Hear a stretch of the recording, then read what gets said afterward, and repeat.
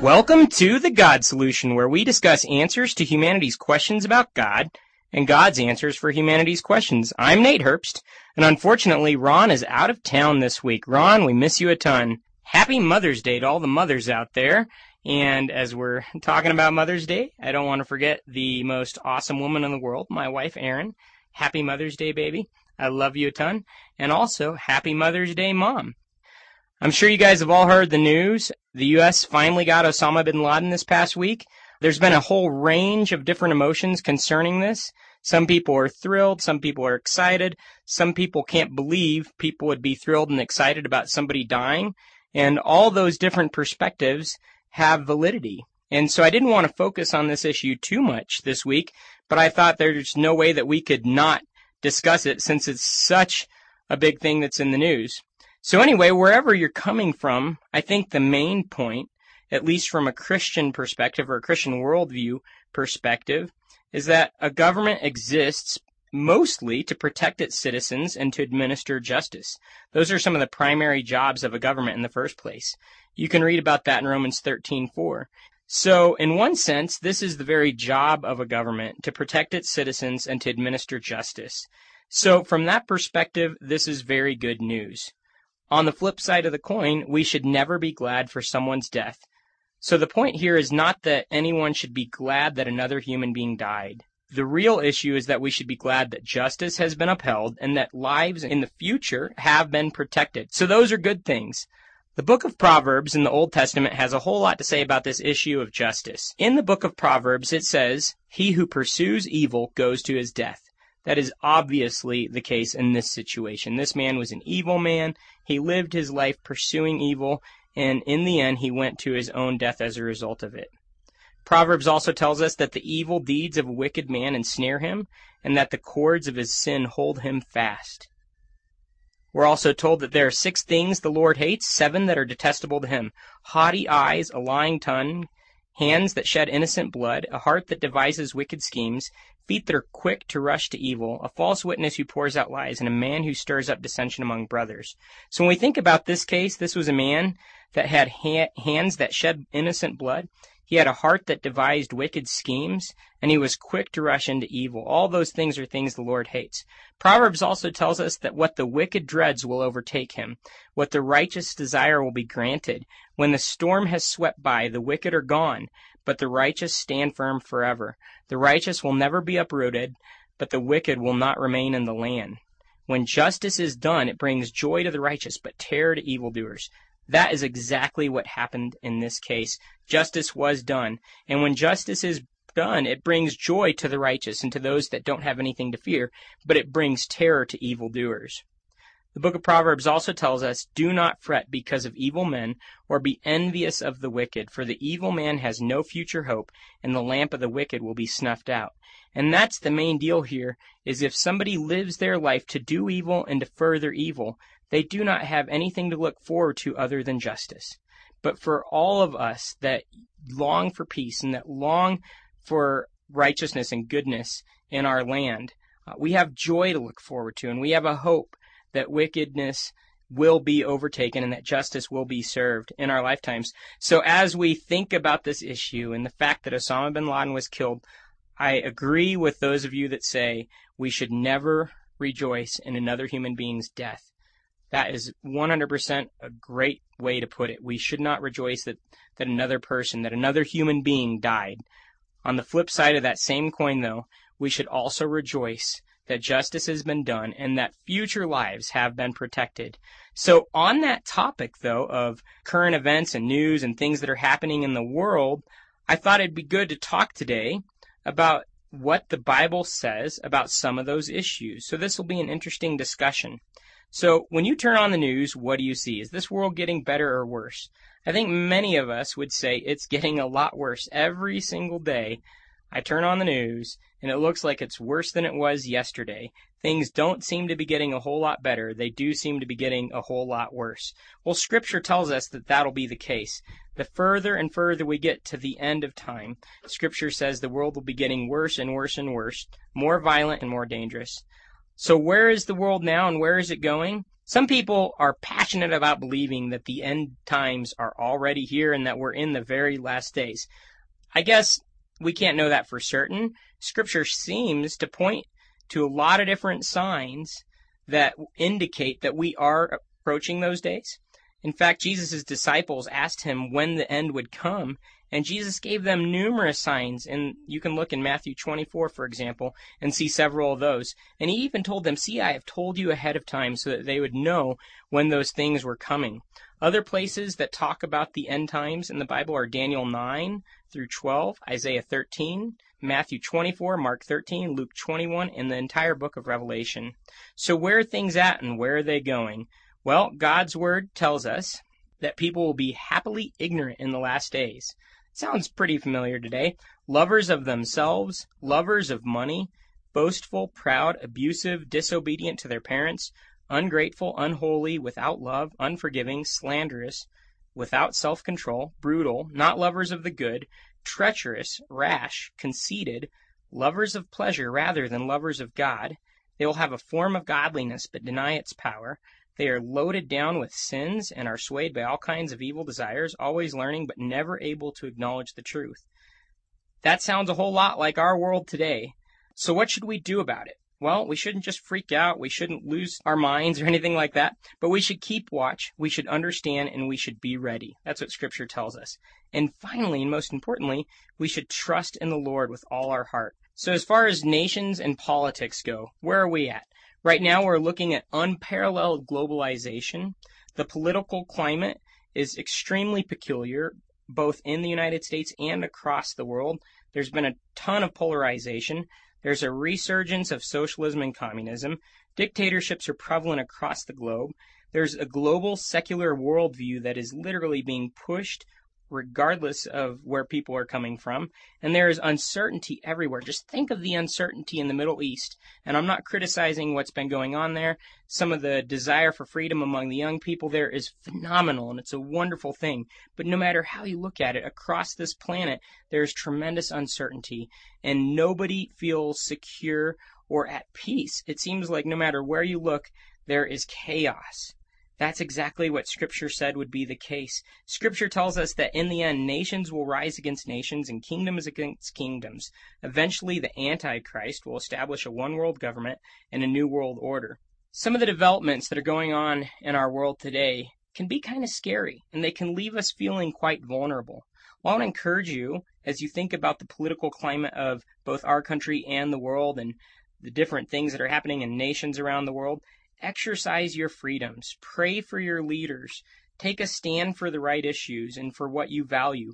Vote your faith, but recognize that our hope isn't just in what happens in the next election. And I think, on a side note, too many Christians have gotten way too focused on politics. And again, hear me out. I'm not saying that politics are wrong. I'm not saying that we shouldn't vote our conscience or our faith. I'm just saying that that should not be the most important thing to us, but rather love should be the most important thing. Remember, the people of Jesus' day sought a political savior in the Messiah. And when Jesus came, they didn't even recognize him because he wasn't this political Messiah that they had been looking for. And sometimes we can fall into that same trap of thinking the only answers lie with politicians. And that results in me not living the life I'm supposed to live today. That results in me not loving my neighbor the way I should today. So when we look at all this chaos and when we look at all that's happening around the world and all the insecurity and all the fear, the main point again is trust in the Lord with all your heart. So peace and security, what's happening about peace? We all look for peace and we all desire peace and we all want to strive for peace. But what is happening around the world? Well, there are wars and rumors of wars, just like Jesus promised. Nations are going to war with other nations, and even organizations like Al-Qaeda are going to war with nations. And there is violence on a national level like never before in history. God told us that in His Word. The Bible tells us that in the end there will be wars, rumors of wars, great warfare becoming so fierce that at one point there will be a lake of blood several feet deep and 200 miles long. And finally there will be this final war called Armageddon. So if you think about all these things, it's bad now, and it's probably going to get worse the further we get towards the end. The point is, humans are selfish, and it's kind of a natural outflow of human nature to fight for its own purposes. And that's what we see going on all around us. Does God want that? Absolutely not. No one wants the wars and the chaos and the pain and the suffering that we see around us. But that's what's happening. And it's not necessarily going to get better overnight.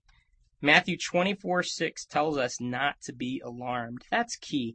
Because when we're hearing all these types of things, it's almost impossible not to get alarmed. But the Bible tells us, don't be alarmed. Remember, trust in the Lord with all your heart. That's the key. So what about the environment?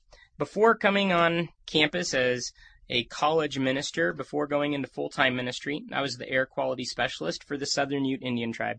And I loved my job with the Southern Utes. If any of you are listening, those are some of the happiest years of my life, and it was one of the greatest places I've ever worked. And I really missed the office there. But I was the air quality specialist, and my job was monitoring air pollution. And my background is in chemistry. I think we've stated that on the show before. But it was a lot of fun doing that job. And I am so thankful for the environmental movement in the United States that has led to the clean air and the clean water and the preserved wilderness that we have in our country right now. I've traveled all over the world and have not seen those wonderful resources almost anywhere like they are here in this country. So those are great things. Not to say we're all there yet. We definitely have a lot of room to grow in the area of the environment here in our country. But where are we at globally? Pollution, air, water pollution, all sorts of different types of pollution. Global warming. Now, whether you believe in global warming or not, and I think there are great arguments on both ends, in the end times, the Bible tells us there will be pretty crazy global warming of a sort. We'll get to that in a minute. There's resource scarcity. As our population is exploding, there are not enough resources for all the different countries that need them. There's been a tremendous loss of nature. Places like the Amazon rainforest are being wiped off the planet on a daily basis. So where are things going? What does the Bible tell us to look for or to expect in the future? The Bible says that in the end times, we're going to see sickness and disease, earthquakes and famines, tsunamis and hurricanes, hail and fire that will destroy most of Earth's plant life, some hail reaching up to 100 pounds. Talk about hail. There are going to be meteorites, death of sea life, rivers turning into blood, hardcore global warming, darkness, hardcore drought. The Euphrates River in Iraq is literally going to dry up. The largest earthquake in history will happen. Islands and mountains will be devastated, and eventually the sun will be darkened. The moon will not give its life. Meteorites will fall from the sky, and the heavenly bodies will be shaken. Not a whole lot to look forward to. That definitely sounds pretty disastrous. So what should we do about it? Once again, trust in the Lord with all your heart. Times are bad, and they're going to get worse, but I have a security. I need to trust in God, no matter what's going on around me. If you're just tuning in, you're listening to The God Solution on KDUR, 91.9 FM and 93.9 FM right here in Durango, or you can listen online at kdur.org. Ron Martin is out this week, unfortunately, so all you got is me. But anyway, we're talking about the news this week that Osama bin Laden was killed by U.S. forces, and we mentioned at the beginning that obviously, there are pros and cons to this. It's very good that justice was administered and that justice has happened. And it's great that this man is not going to be able to kill others or train others to kill others in the future. On the flip side of that coin, though, we realize that it is never something to rejoice in when another human being dies. We should not ever be happy about the death of another human. And so, thinking about that news, there is news to rejoice in this week, but also a reason to be sad at the same time. From there, we've begun talking about other issues that are happening in the world and what a Christian worldview or perspective would have on those issues. If you're just tuning in, we are using a lot of scripture because we're kind of discussing these from the perspective of a Christian worldview. If you're a regular listener, you know that we don't hit a whole lot of scripture on a weekly basis. So this is kind of maybe a little deviation from the normal way that the show goes. But jumping right back in, let's talk about the economy. So where's our economy at? Well, the Dow has had one of the biggest drops in history. The unemployment rate right now is right around 10%. And that's not including those that have given up looking or that are underemployed. If you include those, the statistic goes somewhere near 20%. A lot of people don't have jobs. And if you don't have a job out there right now, I want to encourage you. This message is for you. You can have hope even if you are unemployed, even if your bills are piling up and you have nothing to do about it. Numerous banks have failed, including some of the largest in history. Insurance organizations have failed. Home values are plummeting. Some areas have seen home values drop over 20%. I know I just got my assessment from the county in yesterday, and our property value went down a ton in the last year. Foreclosures are at their highest level in history, and there are many other economic indicators that are down, and multiple economists, politicians, and leaders are fearing and predicting a recession at best and a global depression at worst. Economically, things don't look that good right now. The President and Congress have passed hundreds of billions of dollars in bailouts, which so far have done close to nothing, and world leaders are scrambling for answers. No matter how you cut it, we're in debt, and we're going to be in debt for centuries. Things do not look too good economically. So where are we going? What does the Bible tell us the economy of the world will look like in the end days? Well, it says it won't look very good at all. It says that there will be famines in various places, terrible poverty. It says that it'll take about a day's wages to buy enough bread for one person for a single day. That's not good. So we're not that bad yet, at least in this country. Some countries probably are already there. But things are not looking that great economically, right? So what should we do about it? What should be my perspective? Well, the Bible tells me if you're following God and if you love God, the Bible tells you, my God will meet all your needs according to his glorious riches in Christ Jesus, right? And Jesus himself said, therefore I tell you, do not worry, but seek first his kingdom, and all these things will be added unto you. So I think the perspective here is, don't worry, trust that God can meet my needs, seek him first, share with others. That's huge. You guys, for those of us that have more than we need, we can share with those around us, and we should be sharing more and more and more as time goes on. Finally, when we think about all of our needs and the terrible economy, we need to trust in the Lord with all our heart. Once again, that same answer holds true for this issue. So what about morality in society? What's going on in our society? Well, we have crime, we have mass shootings, we have kidnappings, rapes, we have many, many, many different things happening. Just look at what's happening down in Mexico with the drug war. Sometimes people look at these types of things and they think there is no peace anywhere. Morality is out the window. We're in a society that has rejected God, and as a result is seeing some of the worst type of crime and deprivation in the history of the world. Maybe not the worst, but it seems like things have gotten pretty bad. G.K. Chesterton put it this way: you are free in our time to say that God doesn't exist. You are free to say that he exists and is evil, right? You may talk of God as a mystification or a metaphor. You may boil him down with gallons of words or boil him down to the rags of metaphysics. And it is not merely that nobody punishes, but that nobody protests. But if you speak of God as a thing like a tiger, as a reason for changing your conduct, the modern world will stop you if it can. We are long past talking about whether an unbeliever should be punished for being irreverent. It is now thought irreverent to be a believer. He wrote that over 100 years ago. And the point being, when we remove all standards from our society, all objective standards of morality, and that is what we have done by removing God from our society, the result is a society where people have no standards. And if there are no standards, then who are you to tell me not to do X, Y, or Z? The result is people do those things even though their conscience tells them it's wrong. But they do those because society has told them there is no God. You can do whatever you feel like doing. In fact, people put it that way.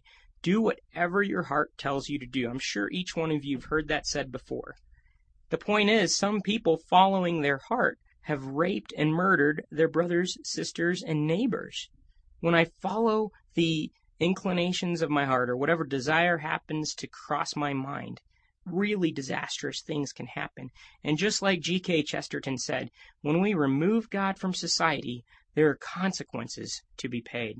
So what's the answer? We've talked about this before. I really do think the answer is Jesus coming into a person's life and changing us from the inside out, changing me from a selfish person to somebody that puts others first. And I'm not there yet, but I can tell you with certainty that the longer that Christ is in my life, He's changing me to love my neighbors, to love my brothers, to love my sisters, to love those around me, even when I disagree with them, even when we have huge differences, but to be able to love in spite of those differences and to be able to love beyond those simple differences that would pull us apart.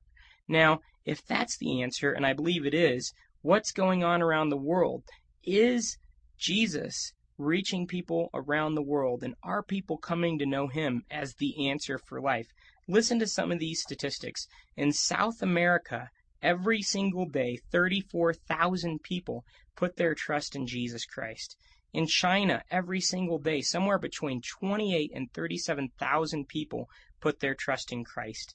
In Africa, every single day, 25,000 people put their trust in Christ. And even in the Muslim world, where this news event happened this week, there are numerous people putting their trust in Christ on a daily basis. In fact, about 16,000 people a day are becoming Christians in what has traditionally been called the Muslim world.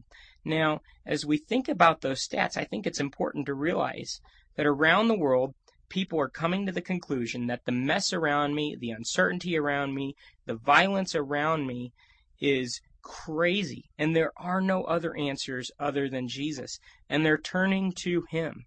Back here in our country, in the United States, we're going the opposite direction. Every year, the number of believers seems to be decreasing in this country, and I think people have become so focused on ourselves that we're losing sight of the answer to all that we're in the middle of. In fact, this is kind of a scary statistic, but George Barna says that 80% of believers feel like they've never connected with God, and most don't share their faith. Only 9% of born-again Christian adults have a Christian worldview. So even in a country where we have traditionally known what the Bible says, we're not living it. We're actually being hypocrites, and nobody likes hypocrites. And because of our hypocrisy, a lot of those around us are not seeing the answer. So where are things going? Gosh, things seem to be getting worse and worse. But what I want to encourage you with today is that we can still have hope in the middle of it, right? I can trust in the Lord with all my heart. That's what Scripture keeps on telling me to do. Trust in the Lord with all your heart. So keep these world issues in perspective.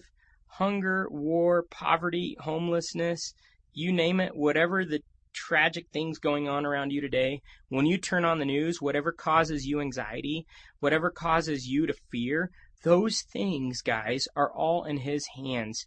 We talked a few weeks ago about the tragedy in Japan and the traditional problem of pain that philosophers discuss.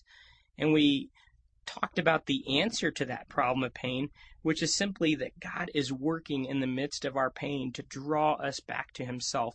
It's not that He causes these painful situations. It's not that He necessarily creates all the destruction that you see around you, but rather He allows some of these things to happen in a world that has turned its back on Him. So whether those things are a result of our own free will and sin, or whether they're the result of a fallen world that also coincidentally resulted from our sin, a lot of bad things are happening. Now, in the midst of those bad things, our loving God is reaching out His hand, saying, I desire a relationship with you. And to everyone that says, I don't have any kind of security at all, He's saying, I desire to give you that security. In fact, Jesus Himself said, come to me if you're weary and heavy laden, if you feel like you're burdened, if you feel like you're worried, if you feel like you're stressed and anxious. Jesus says, come to me, because my yoke is easy and my burden is light, and He desires to relieve us of that pressure. So I want to encourage you, be committed to helping the people around you and to doing your part. Do not fear. Read Psalm 91 for a great perspective on the issue of fear and the reality that God holds you in your hand. Have a big picture perspective on this world. This world is not our destiny. This is not the ending point. We have an eternity to look forward to in heaven, and that puts any pain and suffering that we have on this planet in a whole lot of perspective. As far as the political scene, I would encourage you, no matter what perspective you're coming from, vote your conscience, vote your values. But remember, the election in 2012 is not going to solve all the world's problems. So I need something more than just politicians. I encourage you to walk by faith and live with hope. Love God and love others actively. Do anything you can to help the people around you and to love them. Luke 21 tells us to watch and pray. As times get worse and worse and worse, I need to watch and pray. And then 1 Corinthians 16:13-14 says, be on your guard, stand firm in the faith, be men of courage, be people of courage, be strong, do everything in love. What a great perspective. Be on your guard, stand firm in the faith, be courageous, be strong, and whatever you do, do it all in love.